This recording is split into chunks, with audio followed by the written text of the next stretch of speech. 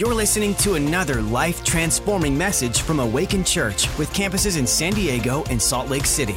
To find out more about us, go to awakenchurch.com. We're in this series this month of lifting up a standard. And it comes from that scripture in Isaiah 59:19. When the enemy comes in like a flood, the Spirit of the Lord will lift up a standard against him. The Lord will lift up a standard against our enemies. But I actually want to ask you tonight, do you know what that standard is? Do we know what that standard is? If we don't know it, how do we enforce it if we know not of it? How do we enforce something we don't know what it is? And I'm just realizing more and more, and especially, maybe it's just with everything with COVID and everyone coming out of COVID and all of that, I am realizing in the Christian faith, so many people don't know that what the standard is that the Lord has set for us, the standard that the cross and the whipping post accomplish and set for us, every single one of us. I want to reference Hosea 4:6, where it says, "My people are destroyed because of a lack of knowledge." My people are destroyed because of a lack of knowledge. When he says my people, he's not talking about unbelievers. He's not talking about, when we are destroyed, believers, Christians, born again believers are destroyed because of a lack of knowledge. So I want to know, do we actually know what this word says? Do we actually know what is unacceptable for believers and what is acceptable for believers? If we don't know, how will we ever fully believe and fully have faith and activate our faith to see the miracles and the promises come to pass in our life? And I forgot to tell you, I'm coming in a little fired up tonight. I forgot. I meant to say that before I started so I didn't scare anyone. I'm not angry at you. I'm actually angry at the freaking devil right now. Because even in the last 3 weeks, I've had so many encounters with believers where their lives are being ravaged or have been being ravaged by the devil because they don't know the standard that they're to live under as believers. And so if I raise my voice and I look a little mad, I'm not mad at you. I love you a whole bunch. I'm really angry at the devil, and I'm angry how he's deceived people, how he's told people that the things in this book are not for them. So we're going to get some things done tonight.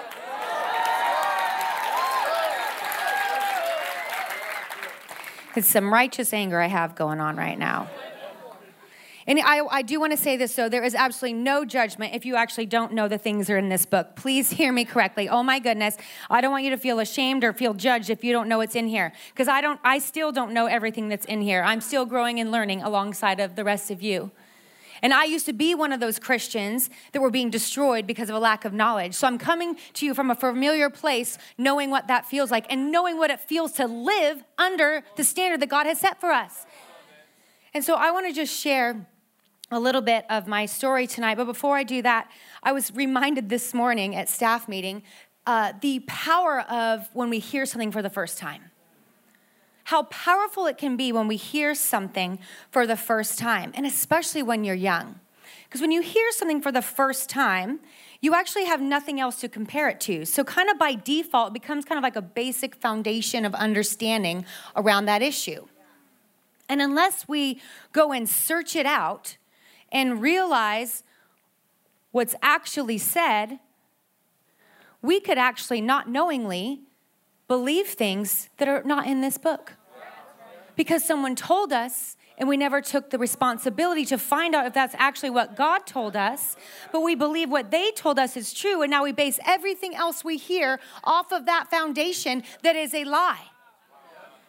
And so the enemy has been deceiving people because we've listened and we've learned and we've been taught, but we don't know. And so I was that person that really never read the Bible for myself for many, many years. I didn't read the Bible for myself, and I grew up in churches that taught me and told me things like this. Things I'm going to talk about tonight could be completely contrary to everything you've ever heard about Christianity in your whole life. So I just want to give you a little bit of a warning that you may feel a little bit triggered. But I want you to lean in, and I just want you to listen. That's all I'm asking. And listen to what I have to say, and listen to what this book says. And then at the end of the day, don't take my word for it. Go home and research it for yourself. Because if I can convince you of something, someone else can convince you out of it. So you need to know, because this is what's going to remain in the end. So I grew up in very nice and very pleasant churches, filled with people that loved God and loved people and were doing the best they could to live this Christian life. But I was told and taught things throughout my childhood and even into my college years at a private Christian college and into my adult life that, if you raise your hands in church or if, God forbid, you fall over, that's not godly because you're just drawing attention to yourself. I was told that sickness comes from God. And if you were sick, it was God's will for you. Or that God was trying to teach you a lesson. I was taught things like speaking in tongue was only for the early church in Acts so everyone could understand the gospel message in their own language. But somehow, even though the Bible doesn't say it, that it's no longer valid for the churches today. I was told that if you speak in tongues or have the gift or the baptism of the Holy Spirit or a heavenly prayer language, that it is actually demonic and irrelevant and should not be happening in the doors of a church. I was taught that Christians could not be tormented or oppressed by demonic spirits. I was told that women had no place in ministry. Whoops.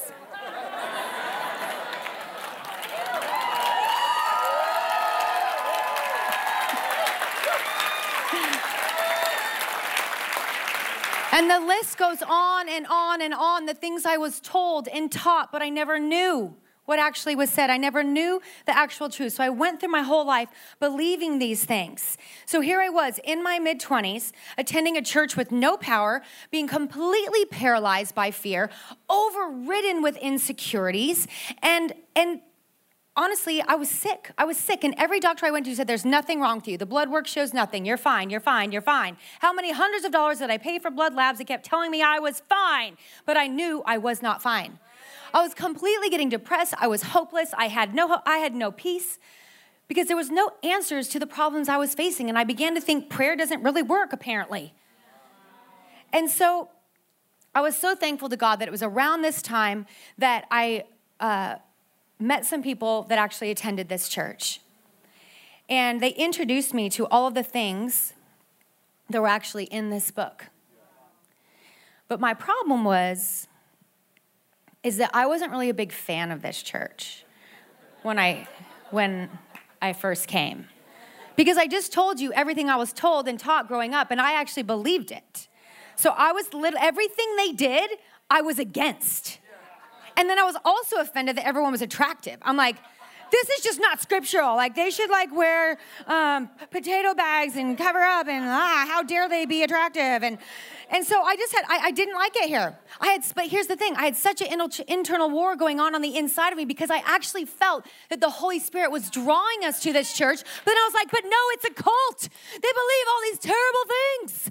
It was this war going on the inside of me for 6 months. And I finally could not just subdue that feeling of being drawn into this place that I finally said, enough is enough, God. I honestly feel like this church is unbiblical based on what I was told and taught. Now, it wasn't here. But I couldn't shake it. So I said, God, I need to know if this is you. If you really want me to go here, even though it's a cult, you need to make it really clear to me. And so I was serious. So for a week, I did a liquid fast. And I dove into the Word of God. And my prayer before I did that was, Holy Spirit, squash any pride that is on the inside of me. Squash any need I have to be right. Lord, I want to know the truth. I pray remove any scales from my mind, any ungodly beliefs, anything that is not in your Word, and show me the truth.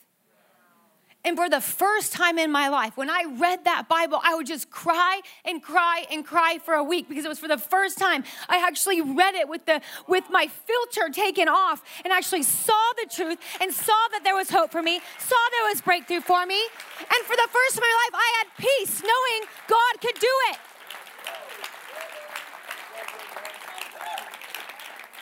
I had so many questions though.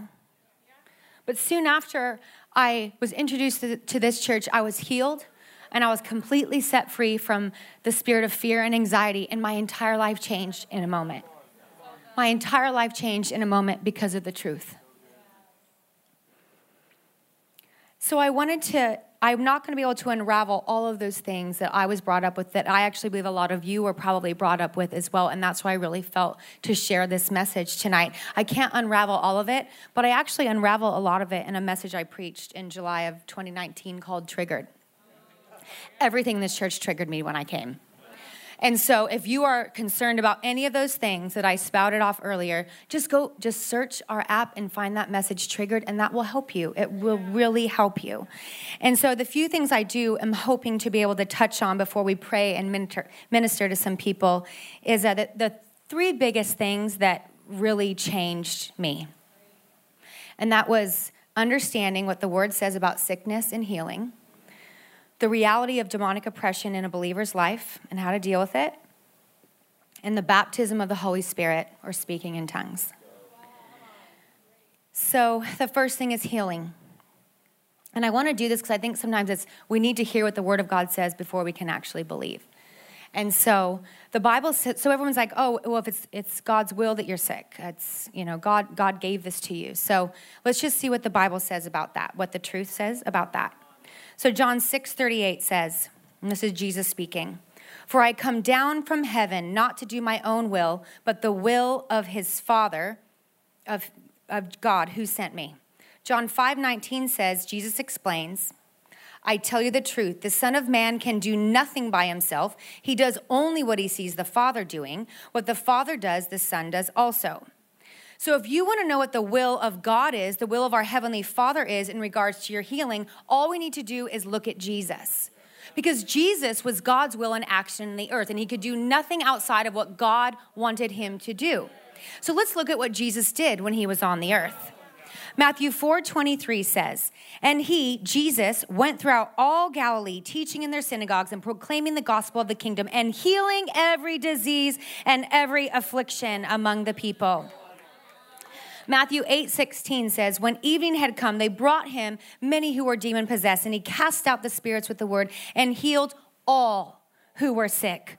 The scripture is filled. There's scripture after scripture and story after story in the Bible, and it says Jesus healed all. Jesus healed all. Jesus healed all. Is it God's will for you to be sick? Well, apparently no, because Jesus was God's will in action in the earth, and he healed all. And some of us are thinking, well, yeah, of course it got healed because Jesus is the one that prayed for him. Well, I got a scripture. Okay, so John 14:12 through 14. So here it says that we can pray and get the same results that Jesus got. This is so exciting. Okay, "Most assuredly I say to you, he who believes in me, the works that I do, he will do. The works that Jesus did, you and I will do also. And greater works than these he will do, because I go to my Father, and whatever you ask in my name, that I will do, that the Father may be glorified in the Son. If you ask anything in my name, I will do it." As believers, we can do the same thing that Jesus did on the earth. And when we pray in the name of Jesus and we pray in alignment with the truth, we have the full weight and power of the cross and the whipping post behind us and backing us up. That's the standard. So when people say sickness is from God or it's God's will for you to be sick, I actually don't know what they're reading because they're not reading this. They're not reading this. And they're not being taught it. God cannot give you something he does not have. And if it was God's will for you to be sick, if you prayed to God to be healed, then you're actually praying against his will. We don't have to worry and we don't have to be in fear. Because Luke 10:19 says, "Behold, I have given you, believers, you and I, authority to tread upon serpents and scorpions and over all the power of the enemy." 1 John 4:4 says, "You are of God, little children, and have overcome them, because he who is in you is greater than he that is in the world." We are greater. We have more power and more authority over the enemy, so we do not have to fear. The standard is healing. Amen? And I understand that there's people that don't get healed physically in their bodies on this side of eternity. And that's a really tough question to deal with in the amount of time we had. And not to just throw people off to another message, but my husband preached a message I'll never forget. I think it was in 2017 called Be Healed.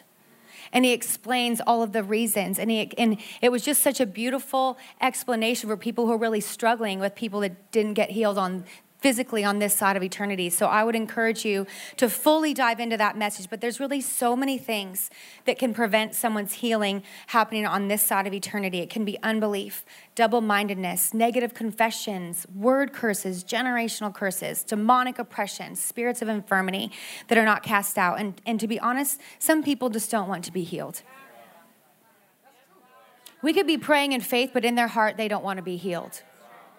We've prayed for people right over here that got out of a wheelchair. Older man, he couldn't walk. The spirit moved and he ran around the whole auditorium. High knees. He high-kneed it around the auditorium. And then right after he did it, he sat back in his seat. And we went up to him. We were so excited. And we were like, oh, you don't have to leave with your chair. He's like, oh, no. I'm going to leave with my chair. We're like, why? You don't need it. And he's like, oh, I'm going to keep my chair. I'm comfortable in my chair. And in more conversation, we actually found out that him being sick provided everything he needed. He got the care, he got the financial assistance, he got everything he needed, his food taken care of by caregivers that were paid for by the government. So everything he needed was wrapped up in him staying sick. So when it came down to it, he didn't want to be healed. He didn't want to give up all the benefits of being sick was. If he only knew the benefits of what would have come to be healed. So no matter what you're facing, maybe you're discouraged, you haven't been healed physically in your body yet, but I need you to know the standards is healing. And as a church, we will fight and we will battle and we will pray and we will fast until that healing comes in Jesus' name. Amen. The second thing I wanted to point out was demonic oppression. So for 25 years, I believe Christians could not be oppressed by the devil. I had no understanding of demonic spirits or demonic oppression or the influence that it could have in a Christian's life. Now, I will say that I do not believe Christians can be possessed by a demon because Ephesians 1:13 tells us that when we became a Christian, we were sealed in the Holy Spirit and we belong to the Lord. But can we oppressed? I say yes. And I'll get into this in a moment, but I want to ask right now, show of hands, if you are a believer and you have been delivered after you were saved from a demonic spirit or demonic oppression, just show of hands. Praise the Lord. Okay. So it's really hard to tell that person that you can't be oppressed by a demon after they've been saved because then you're invalidating every single personal experience of freedom. And so this is what I have found. That as believers, when Jesus came and we receive salvation, we get saved. But we're not necessarily set free from demonic spirits. When Jesus went around doing good, healing all who were sick, he always went out. He said, go preach the gospel, heal the sick, and cast out demons. He never sent anyone out to minister the gospel without also saying, heal the sick and cast out demons. It's actually a part of the salvation story. So getting delivered from demonic oppression is 1/3 of the gospel message. So if you've just been saved, you're missing out on the healing 1/3, deliverance 1/3. You're missing out on the fullness of the gospel, the standard. So think about this. You just got saved. You've been forgiven, washed clean, fresh start, new creation. But all of those sins that were forgiven still have residue.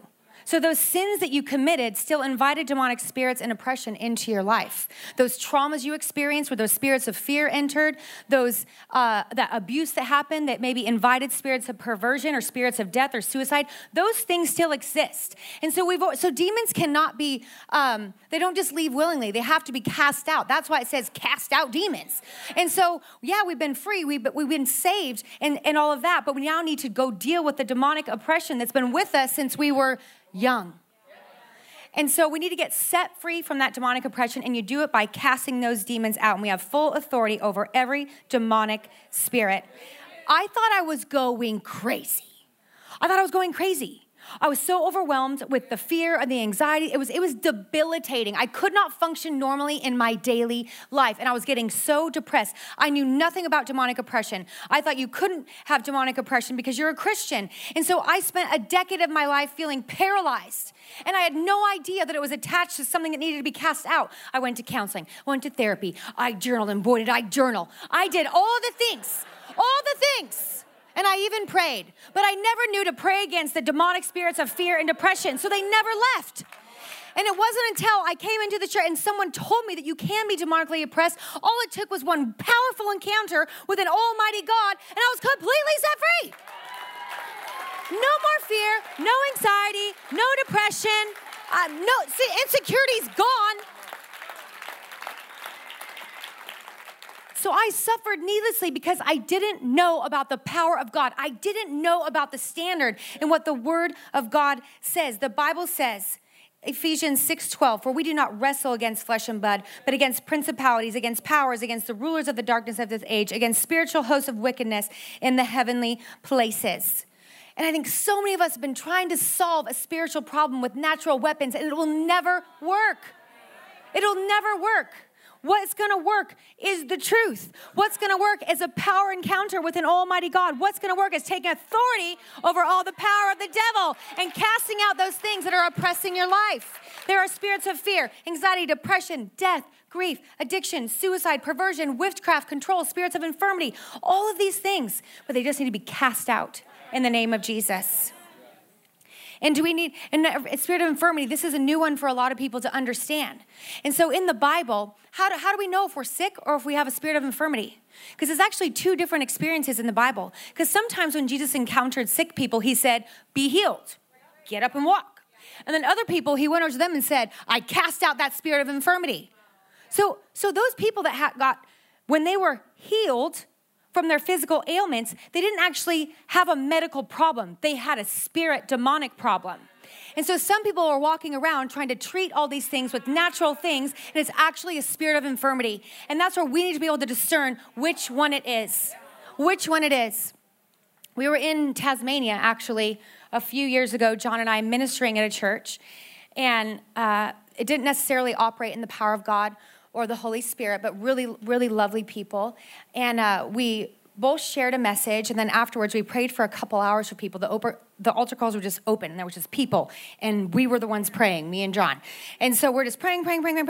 At the end, there was a very distinguished gentleman, older gentleman, came up to me in his suit, and people were telling me, his grandpa had the same cancer, then the dad had the same cancer, and then this had the same, and now the doctors are saying they can't help him, and he's going to die, and da-da. So it's like, that sounds like a spirit to me, like a generational curse, a generational spirit of infirmity. And so he came up, and he told me, how everyone in his family had died from this, and no matter what they do, none of the medications working, this and that. And so I just said, can I actually pray for you? And so the second I said, in the name of Jesus, I come against every generational curse and every spirit from me.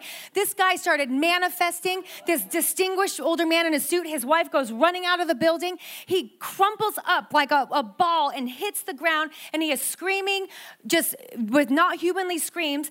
And so everyone is running out of the room now, but I'm like, I'm not leaving him sick. I'm not leaving him oppressed. So I just finished the job. And so I'm casting these spirits out, and it took a little bit of time because sometimes those suckers don't want to leave. That sucker had been with him from generation to generation to generation. The Bible says it can pass 4 generations. So I went after that thing, and eventually he sighed, and it was like he was asleep, and his face was on the carpet. And I knew he might feel a little embarrassed because I knew he had no idea what just happened. So I got down on the carpet, and I put my face on the ground, and I waited for him to wake up. And I was just kind of praying gently over him, and when his eyes kind of fluttered, you could tell he was so he's like, why is my face in the carpet? And I'm just right there. I was like, hey. I'm like, how are you feeling? You feeling good? And he's like, what just happened? And I said, you just got healed. You're not going to be sick anymore.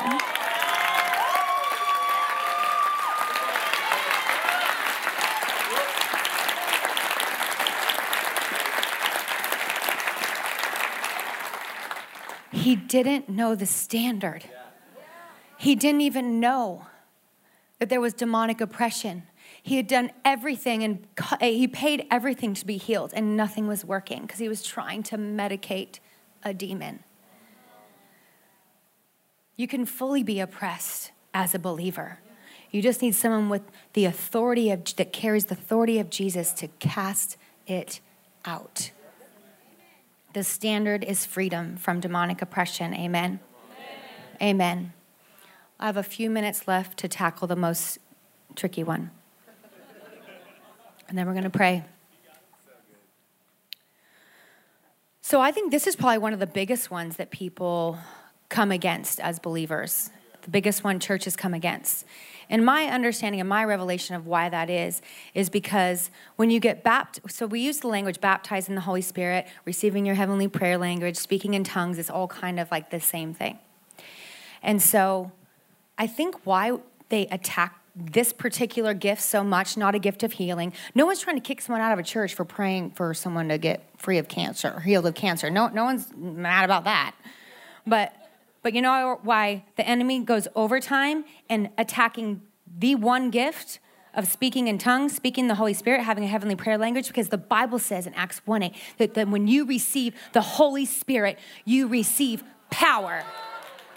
So he doesn't need to waste his time on gifts of healing and prophecy and encouragement and all these things. He doesn't give a rip about that stuff. He doesn't want you to have power, because when you have power, you know you have authority, and then he is in trouble. So why do you think there's such an attack on it? It's because it's the gift that gives power.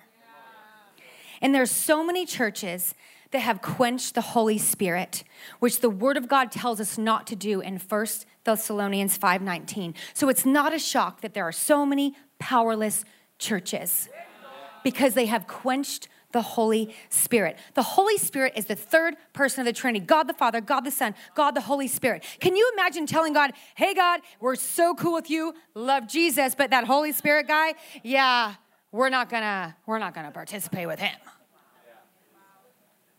Can you imagine saying that to Jesus, saying that to God, that we don't want the actual person that Jesus said, I've got to go be with my Father. I've got to get out of here, because if I don't go, you can't receive the Holy Spirit, and you need him.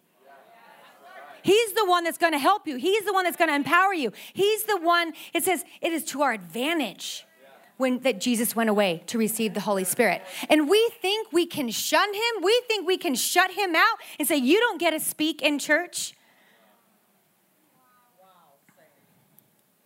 When you read the truth, like I did so many years ago, I could have preached my face off against the gift of tongues. I knew it all. I knew how to twist every scripture, take it out of context, and I could convince you.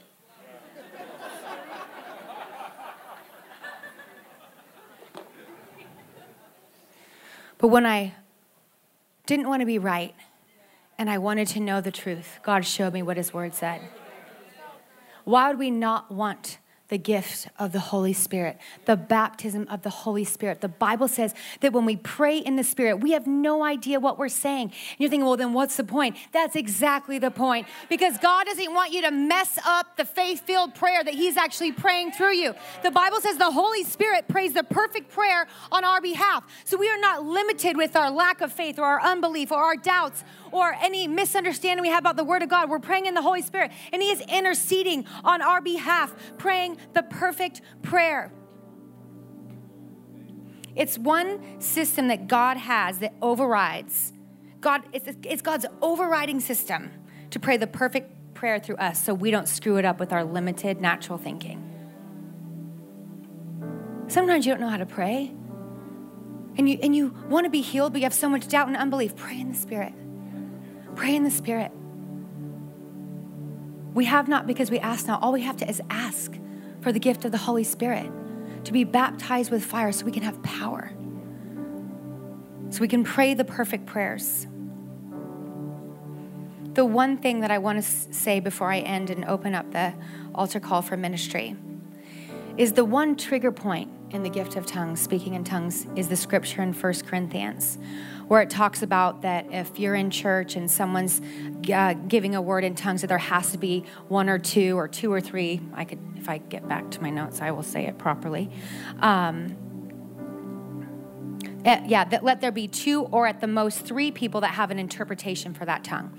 So this scripture, so everyone's like, so they take that scripture saying if anyone's speaking in tongues in church, if there's no interpreter, they are not being biblical. They should not be doing that. You need to shut that down. They are talking about someone, if I got up here and I was like, I have a word from the Lord, everyone's like, okay, and then I just get off. They'd be like, what'd she say? And the Bible says, and Paul says, that's pointless. Why would you do that? That's not fruitful. So absolutely, if someone gets up here with a microphone and says, I have a word, and they share it in tongues and they get off, that is actually unbiblical if there's no interpretation. I fully agree. But if we say just pray in the Spirit, we're believing for this miracle for this person, and you are in your seats, you are praying. The Bible says you are not praying to man, but you are praying to God, and you are praying the perfect prayers. So that person next to you doesn't need to give you interpretation because they're not talking to you. They are interceding through the Holy Spirit to a God that is able. It'd be as silly as asking my Romanian friend Anka if she's speaking in Romanian. I'm like, what are you saying? You're not supposed to be doing that. She's like, ugh. Like she was just praying to God. She's praying. I don't need to know her business. So the devil has done such a good job deceiving people and twisting these scriptures and taking them out of context because he wants to shut down the power of God. How many people do we have come into this church from churches that said, I'm sick, but they can't pray for me. They told me this is God's will for me to be sick and something's not sitting right on the inside of me. I've been tormented with nightmares for 13 years and no one seems to be able to set me free. Well, we can. We can because we know the truth. We know the power of God. We know the standard that the cross and the whipping post established for you and for me as believers. So tonight, let's stand to our feet. Stand to our feet. That is the standard for you.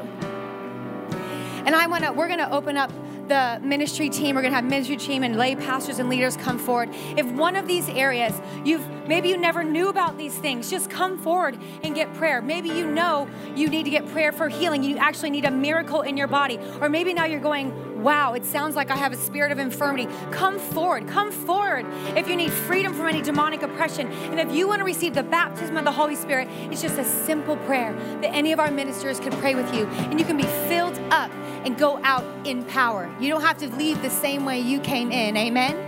So I just want to pray, and then we're going to open up the ministry.